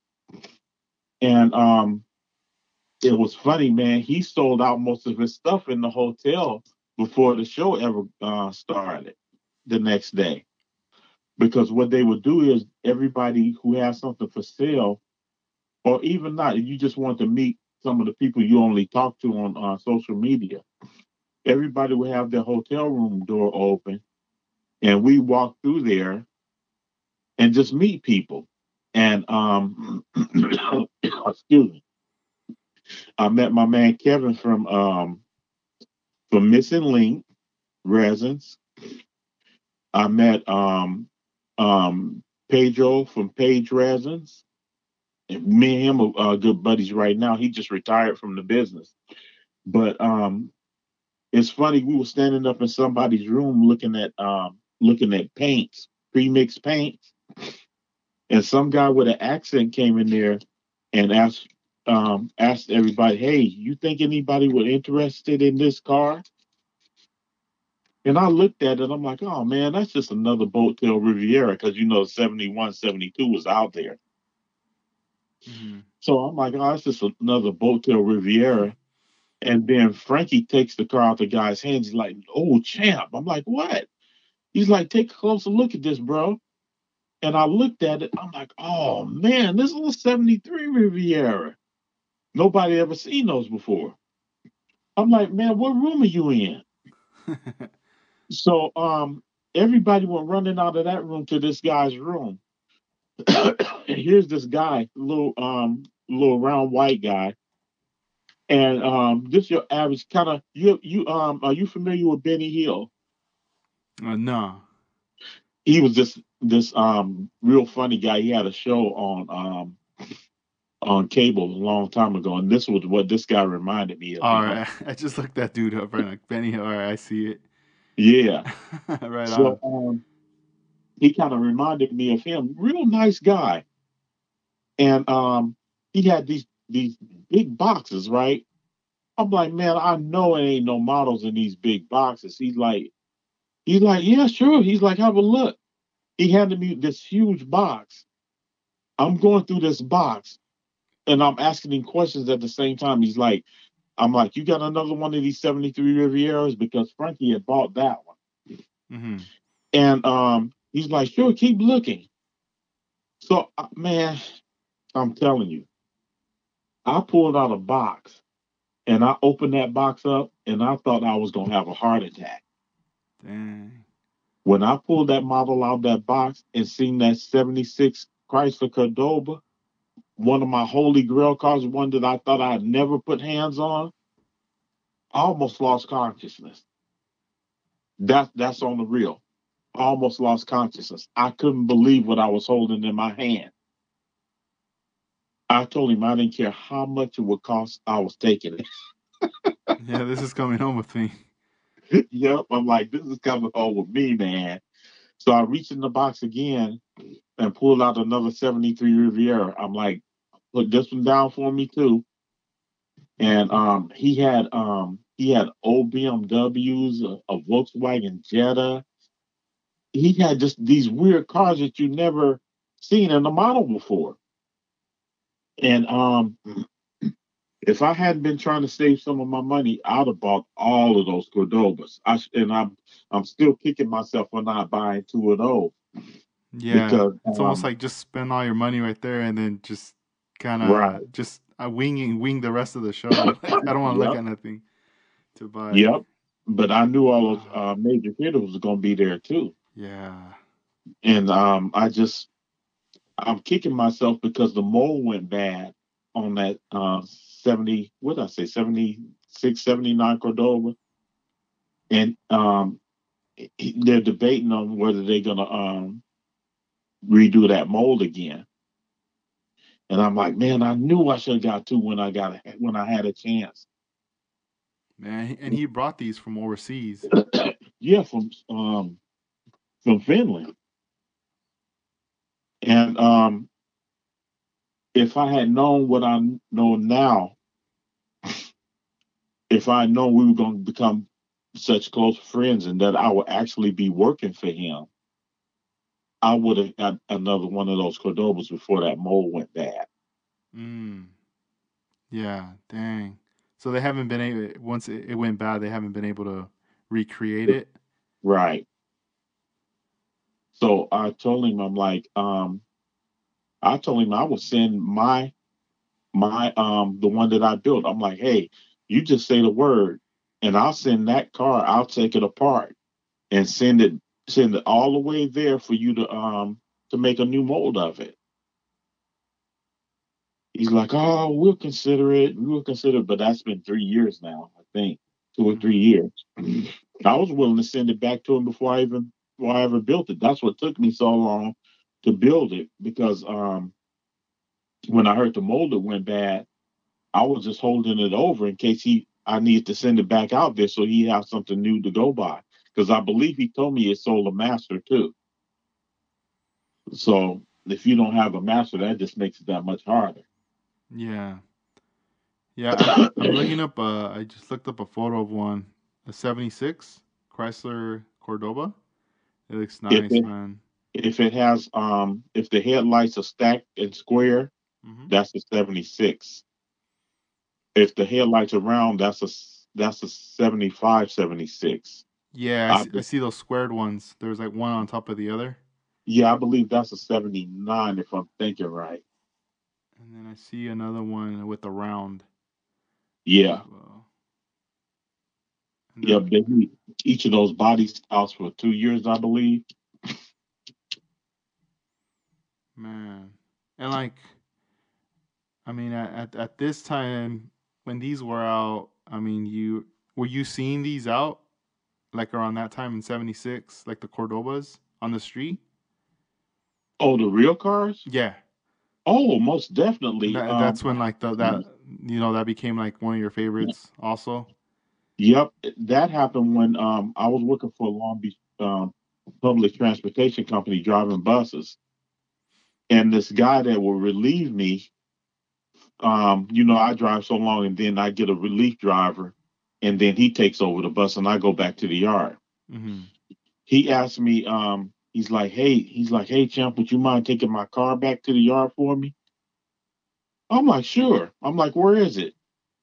I look over to where he's pointing, and there's this big, beautiful, um, it was kind of a rust colored Cordoba sitting there. I'm like, man, that's your car?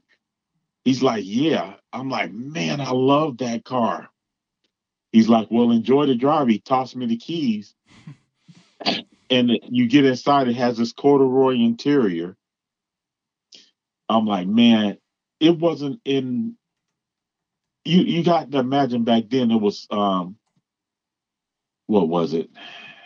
I graduated in '77, and this is a 78, 79, and so the car was at least 10, 20 years old back then. And man, I enjoyed driving the car. I used to look forward to getting off of work just to drive that car back to the yard. Yeah. Damn. So the corduroy, I'm looking at an interior. One of them, it's like a blue color, Uh-huh. and it looks really this tone of blue looks really nice. Uh-huh. And I'm zooming in, and yeah, I can see like that texture of like the corduroy. Yeah. Corduroy. Yeah. Damn. Yeah, this is a nice blue. Like it's not like too light and too dark. It's like somewhere Uh-huh. in the middle, and then you can see the side panel on the interior. It's like Yeah. another tone of like a blue that looks really nice. Yep. You could tell this is like like just something like you get into. It's like a time capsule. Like it takes you Yep, back, yep, and I could see on the side panel that little opening. I guess like if you were smoking in the back yeah, to put your cigarette in. yeah. The The ashtray. ashtray, yeah, there you go. Man, I forgot about those. They used to have those, like to Yeah, open up. cars don't have those no more. Yeah, damn, that's a trip. My truck has a cigarette lighter in it. It's a 2012 Expedition, and they had a cigarette lighter in there, and they said that was the last year they put a cigarette lighter in that truck. Damn, something got passed. They're like, we need to start taking those off. Yep. I'm like, man, why they put a either there's an ashtray in there somewhere and I ain't discovered where it is yet. Hmm. I've had the truck since 2013. I'm like, either there's an ashtray in here somewhere that I don't know where it is or how to pull it out or whatever. But I'm like, it's pretty stupid to put a cigarette lighter in here, not have an ashtray in the truck. I know my dad back then had a like a Blazer, Uh-huh. and I remember I would always push it, and and um they would get mad because we'd be driving, and I would turn on the lighter, Oh, yeah. and then because it would pop out, and then I'd Yep. pull it and it's all red, and then they would get Yep. mad because they thought I was gonna like get it and start hitting the seats, like just Yeah. burning the seats or burning whatever, just because I was aware that that thing could generate fire through that. Man, those cigarette lighters got a lot hotter than they really needed to be to light a cigarette. Hmm. Just insane. Yeah, that's crazy, man. Have you purchased like a 3D printer? Are you getting into that? You know what's funny about that? It's funny you should ask that because my son just gave me his 3D printer. It's brand new. It's a filament printer, not resin. And he bought it and he took it out the box and he put it mostly together and he just lost interest. He's like, because I used to tease him about it. I'm like, hey man, when you bringing our printer over? I'm like, you can bring it over here and you can come over and use it anytime you want it, right? And he's like, were you serious about wanting that 3D printer? I'm like, yeah. He's like, you can have it. I'm like, what? He's like, yeah, you can have it. He's like, I'll bring it over this weekend. And sure enough, he brought it. So my friend Eric, um, he's kind of deep into 3D printing. So he came over and he's like, don't worry about it, champ. He's like, I'll get you going. He took the directions home with him. He's like, I'm gonna read over these directions, and he's like, when I come back, he's like, you can get your computer out and we'll hook it up and see what we can do. Because he brought me like 3 rolls of filament too. So everybody was talking, oh champ, you should have got a resin printer, a resin printer. I'm like, look, bro. I'm like, my son gave me this printer. I'm like, I wasn't even intending on buying one. I'm like, and he gave me this, so I'm not gonna be choosy and say, hey, can you take this back in and give me a resume? Hey, take it back, return it, and then get the resin one, and then bring it over here. He's like, Then he'll what? want to keep it himself. So there's two different types, and there's resin, and then what was the other material that you mentioned? Filament. Filament. Okay. Yeah, it comes on a roll. It's like virtually a roll of plastic. But some people consider it to be resin. Just in a it's like a it's like a plastic wire, and it comes on a roll. It has to be threaded, as far as I know, in order for the printer to heat it up and actually print something out from Oh, cool. Yeah, I'm still like wanting to get a printer. I just don't have the space for it yet, but Yeah, later. that was my issue too. I don't have any place to put it. It's sitting in the living room right now on the floor beside one of my display cabinets. Uh-huh. And as soon as Eric finishes reading over the instruction, he said he's gonna come over and we're gonna see what we can do. Oh, that's cool. And in your room where like your workspace, your bench, Hmm. is that in the same area where you airbrush, or paint your cars, or do you do that outside? Sometimes I'll paint in here, and other times I'll paint outside. But mostly I do my painting in here because it has a ceiling fan, and I have two big windows right here where my little spray booth is. And when I get ready to paint, I'll go ahead and paint what I'm going to paint because it's really not a good idea to paint with the fan on. Hmm. And I'll just open up the windows as soon as I paint. I'm done painting. The windows will already be open. So I'll just turn on the fan and let the fan blow through. Plus, I have my mask on and all of that. But Yeah. as far as airbrushing, I have an airbrush and a compressor, and I tried my hardest. I tried my level best for like 2 years to get the feel of airbrushing, and I just can't do it. Was it like a dual action airbrush you were Yeah. using? Yes. Did you ever try the single action? Yes, I tried those. Mm. Um,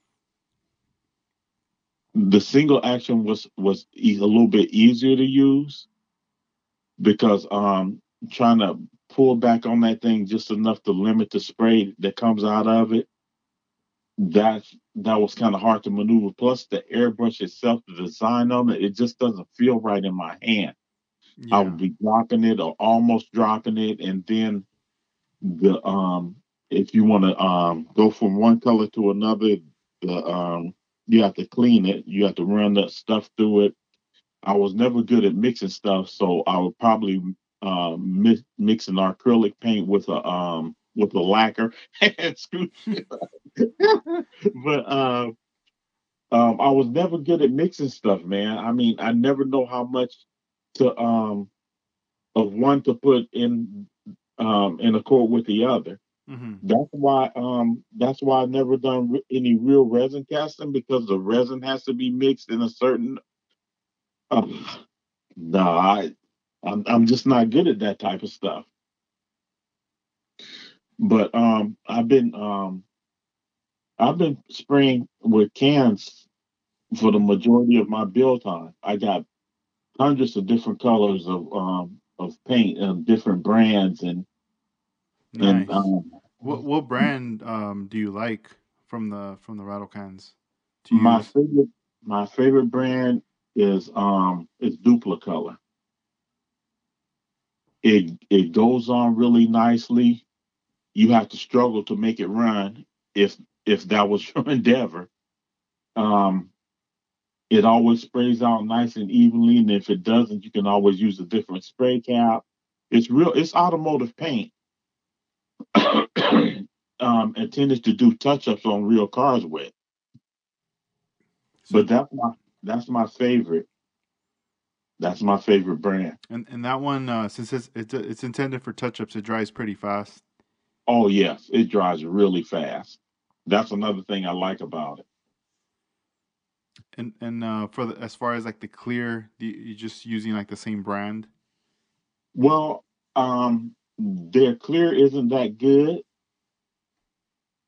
Um, it's good for clearing stuff that doesn't require a high gloss, and I think they make it like that because if you're doing a touch-up paint, you don't want a high gloss over gloss that's been sitting out in the sun that's dull a little bit, you know. So I guess that's why they make it the way they make it to kind of match up with whatever clear that's been sitting on your car for however long.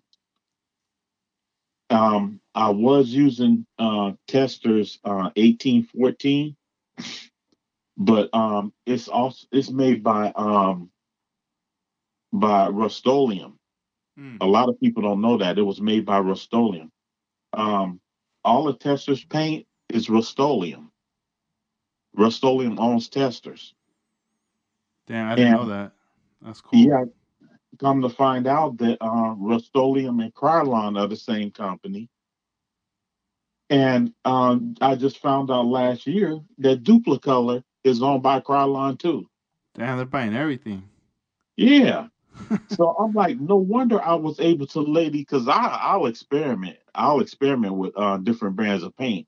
On some cars, I have like 3 or 4 different brands of paint on the car, including the clear and the primer.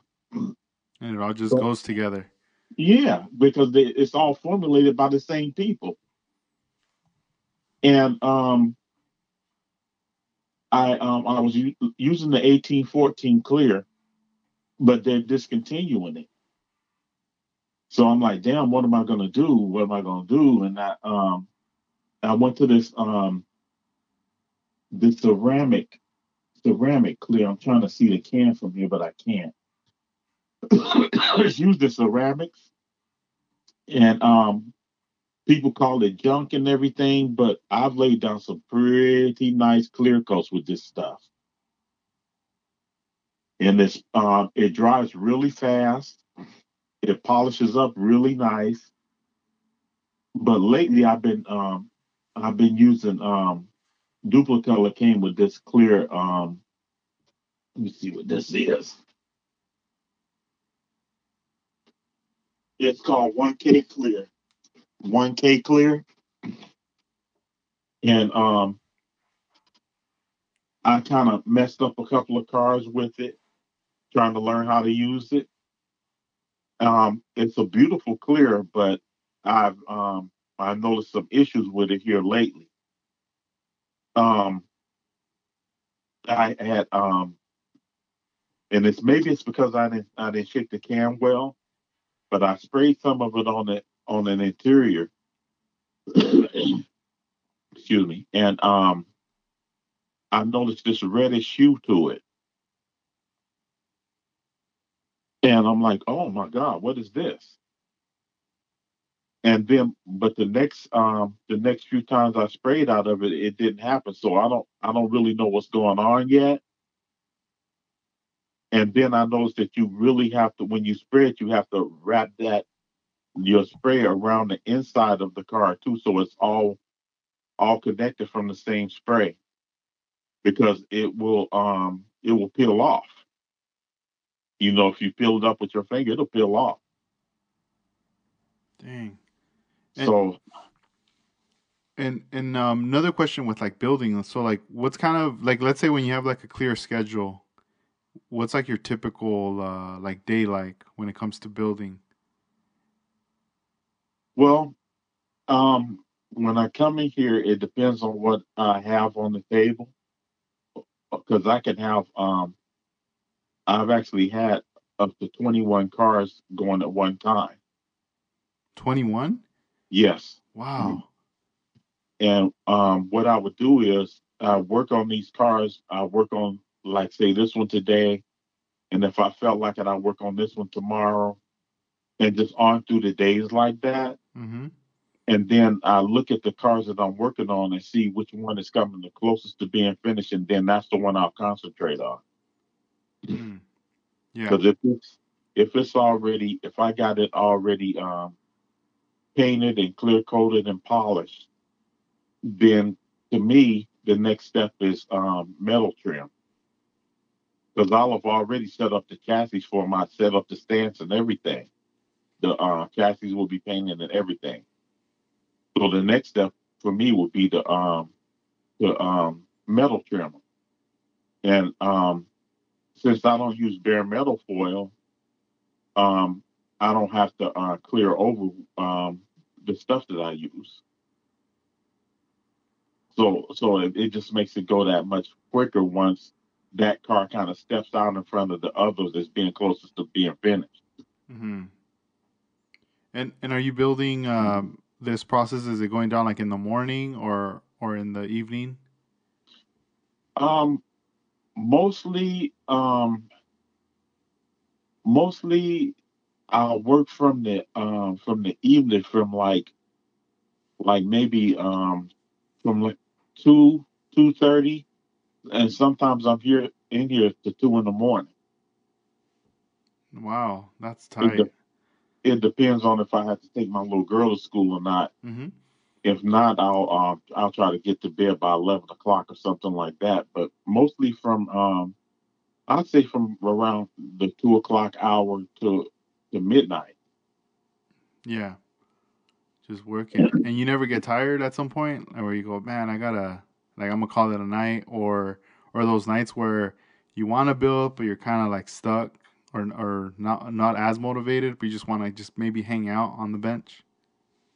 Yeah, I'll come in here and sit.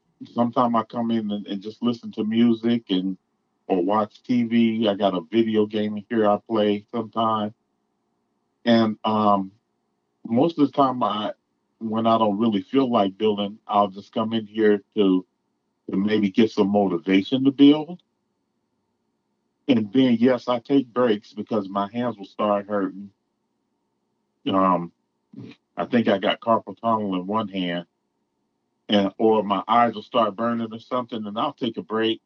I'll lay back in my chair for a minute, put my feet up, watch a little TV, or just close my eyes. And especially if I'm coming to the end of a build and I want to finish it that night, I'll take breaks. Um, 10, 15, 20, 30 minutes is the longest I've taken. And then I'll go back to it. And if it never happens and I don't feel like going back to it, I'll get up and go to bed then. Yeah, yeah. I've had these moments where, through the day I'll be thinking about, all right, can't wait till my daughter and everyone's like asleep, so now I have Yeah. my time to go work on models. And once that time arises, it's like 9 p.m., 10, Mhm. and I go sit down and I'm just like, all right, I start kind of like pulling stuff out, seeing things, but it's just sometimes I just can't do it. I'm just like, man, I'm not even in the mood. It's already getting late. I don't know, for some reason I just feel like it's late. Yeah. And I'm just like, do I really want to get started sanding right now, make a mess, and then have to clean all this up, within 30 minutes or an hour, and then go to bed? And then I'll just be kind of just chilling, and Yeah. lately it's happened where I'm just like, all right, I guess I didn't do anything, and then there's maybe like 30 more minutes left before I decide I'm gonna go to sleep, Hmm. and then I'm just like, whatever. I pull out whatever, and I start working on it, Yeah. and I feel satisfied after that, even if it's just like a short moment. I'm like, all right, cool, I did some progress on this car. Hmm. Put it away, and then I'll go to sleep, and and then whenever I get like time, I'm like, all right, cool. Now that I was talking to Casey, Slowly Models, Uh, today, and I was telling him, now that my daughter started daycare, I feel like I'm gonna have more freedom in the morning, at least an hour. I'm gonna have a window of an opportunity to paint. hmm. And one of my setbacks for a lot of my builds is that I don't really have the time to paint as how I used to have all this time back then, Hmm. before my daughter was born. So I always get it to the primer stages, and I spend so much time on body work and all this stuff, get it to the primer stage, and a lot of times the models just kind of sit there, or they'll get paint, but they never get cleared for a while. Yeah. And now I'm already planning out, like, all right, my daughter drop her off at this time daycare, and I still have like at least an hour of free time before I even start work. Uh-huh. And I'm already like, cool. The weather, it's not so hot in the morning. I'll still be able to like paint something, and Yeah. just put it away once I'm done, Yeah. and check up on it later, like around noon, or the next day. That, all right, Uh-huh. it's done. Now let's do the next thing. And so I'm getting excited now, like I'm about that, just thinking about that, especially in the morning waking up. I feel like that's probably where I'm most like energetic and excited to work on something. And Yeah. I always think back at, like, before I moved out, from like my parents and all that. Like, I used to have all this time to work on stuff, Uh-huh. and then even when I would visit them, I still had like a designated area space in the, like, on the side of the house to paint stuff. Uh-huh. And my parents were never like, "Hey, you gotta get your stuff." They were like, "You can leave it there, Yeah. whenever you come, if you want to work on something or leave it's all good. We're not using that space for Right. anything. And I remember I just had everything in there. All my stuff was in there, you know. And later, once I started, like, I was getting the airbrushing, and then I started buying like the bigger spray guns Yeah. because I was curious. Like, oh, I want to learn how to, spray a larger item with flake and try all these things that you see on Instagram that people are doing. Right. And I had the space there to do it. And then once everything came kind of to a halt, I was like, all right, I'm gonna have to move, or all this stuff has to go now. It has to like be put away, and or give away paint and all these different things, that I was Hmm. like, damn. And you know how you were saying, you had to move from like a room to the garage and to here to there. It's almost like I still have my bench set up in the room, but now like half the room is like my daughter's and the other half is like my bench and my girl's desk with Uh, like her office like space for work uh-huh. for work.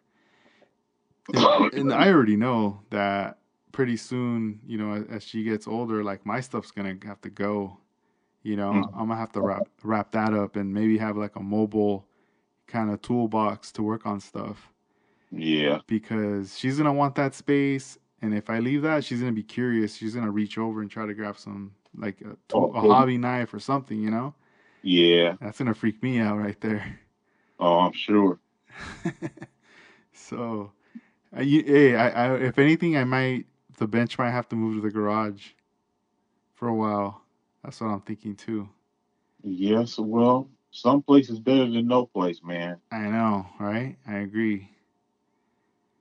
It's That's gonna. why I finally decided to move out there. Set up a space out in the garage when I had a chance to because once I get what I call bill fever, I got to do something. There's sometimes every once in a while I wake up in the morning and if I don't have any place to go or nothing to do, I'll I'll come in here and do something.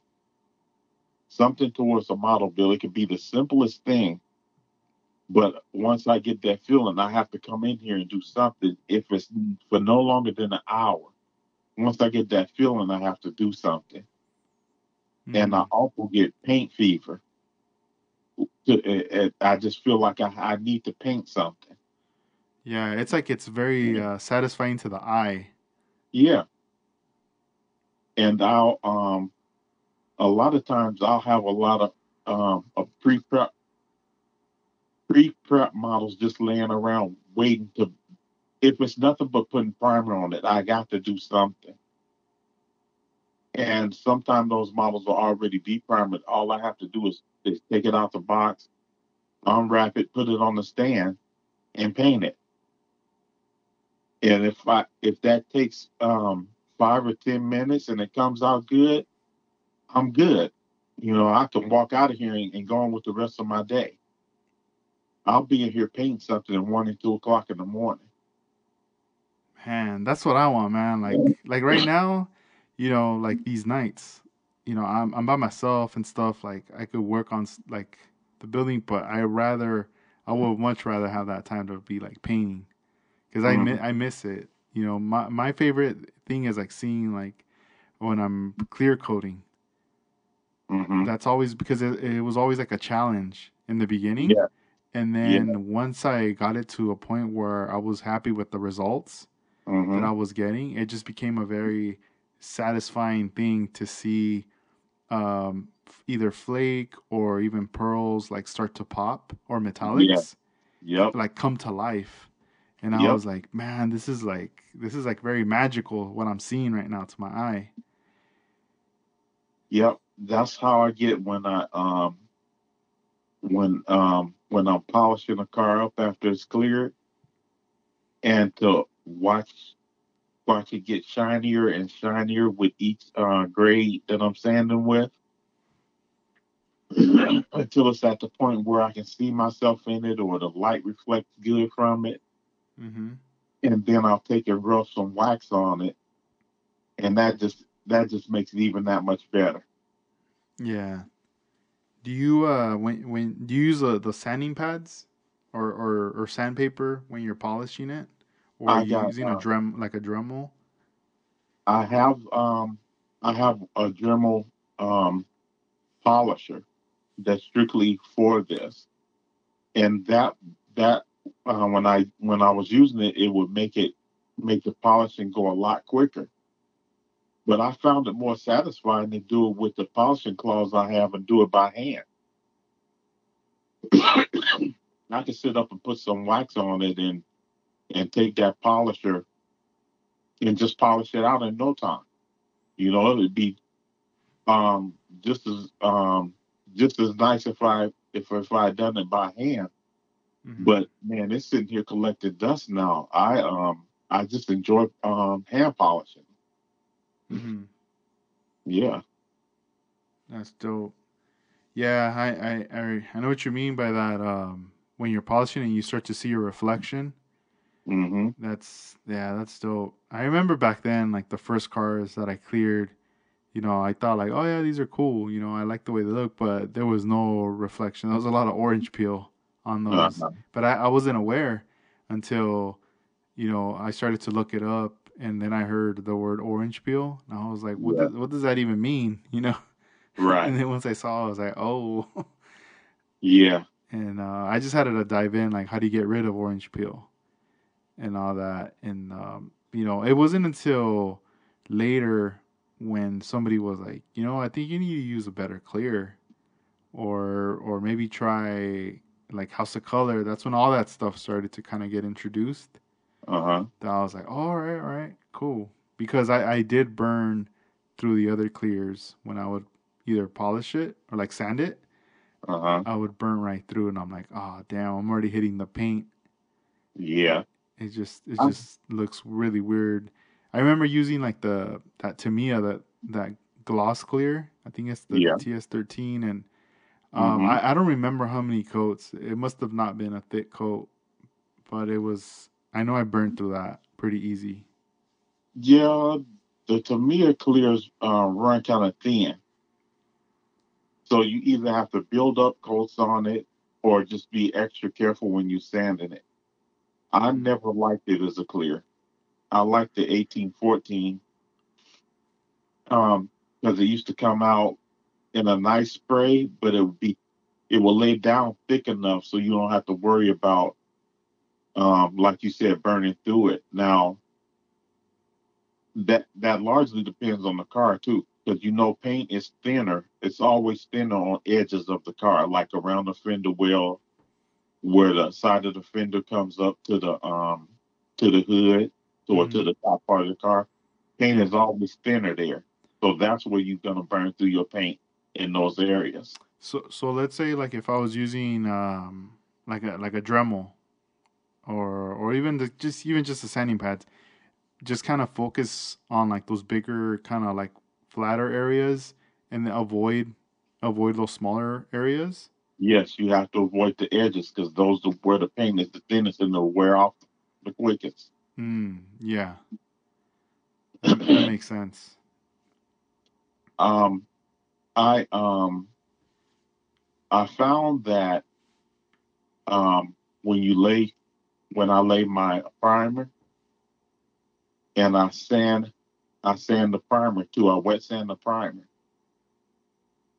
and then of course let it dry, and then I go over that with paint, and then I wet sand the paint, coat for coat. The better you prepare the surface, the better it's gonna finish. I haven't seen orange peel in I don't know when. hmm the primer when you wet sand it, at what grit's like that final grit before you lay paint? Well, I usually start if there's no you know how you get fish eyes and dimples sometimes. Mm-hmm. If it's nothing like that and I got a nice smooth primer, I'll take some um I'll take some 6,000 and just give the primer. a light keying. If I'm not having to repair anything, then that's all it needs. You don't need no hard sanding on it. And in fact, you don't really even need the water. And what I found here lately is, well, not so lately, but I don't even have to use any kind of sanding material on the surface of the car. I just take a piece of paper towel and just rub the car with that. And if you rub it long enough, you'll actually see that the paper towel is actually creating a gloss. Mm. So I'll just take and wipe it down with a piece of dry paper towel, and that really smooths out the surface nice. And then I'll take another piece and wipe it down, or if I feel like it needs it, I'll go and rinse the whole body off. Excuse me, and dry it where I can, and then let it sit until the rest of it dry. Or if I'm really in a pinch and I want to paint it right now, I'll take a hair dryer and just go over to make sure all the water's dried up off of it. And then I just paint it right away. Mm-hmm.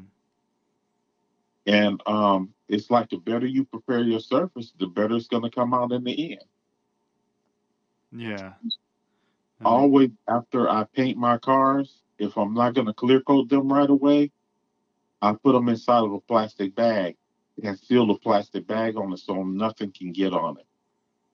Mm-hmm. Because you never know, I might take out a resin car and start sanding and grinding and fixing something on that. And those little particles, you'll be surprised at how far they fly.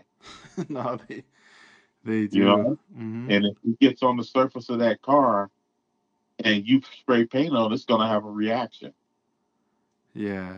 I still remember clear coating a car Uh huh. and just kind of letting it sit out for a day. Mhm. You know, like a clear coat, I closed the room and I was Mhm. like, I'll come back tomorrow. You know, give it 24 hours, whatever. And then I come back and I was like, looking, I was like, all right, cool. I'm not gonna touch it, but it looks cool. So then I was like, oh yeah, I got to primer this other body. So I Mhm. grabbed the rattle can of primer and I was standing by the door, um, and just I started spraying the body. And normally the fumes of the overspray always would like leave the room and go up. Right. And I'm like, and this was like at night, so I could see it as I'm spraying because the light's behind me, Uh huh. but in front of me it's like everything is just dark outside. Yeah. But I could see the smoke like leaving, like the overspray. And I'm like, Mhm. cool, I'm done priming this car.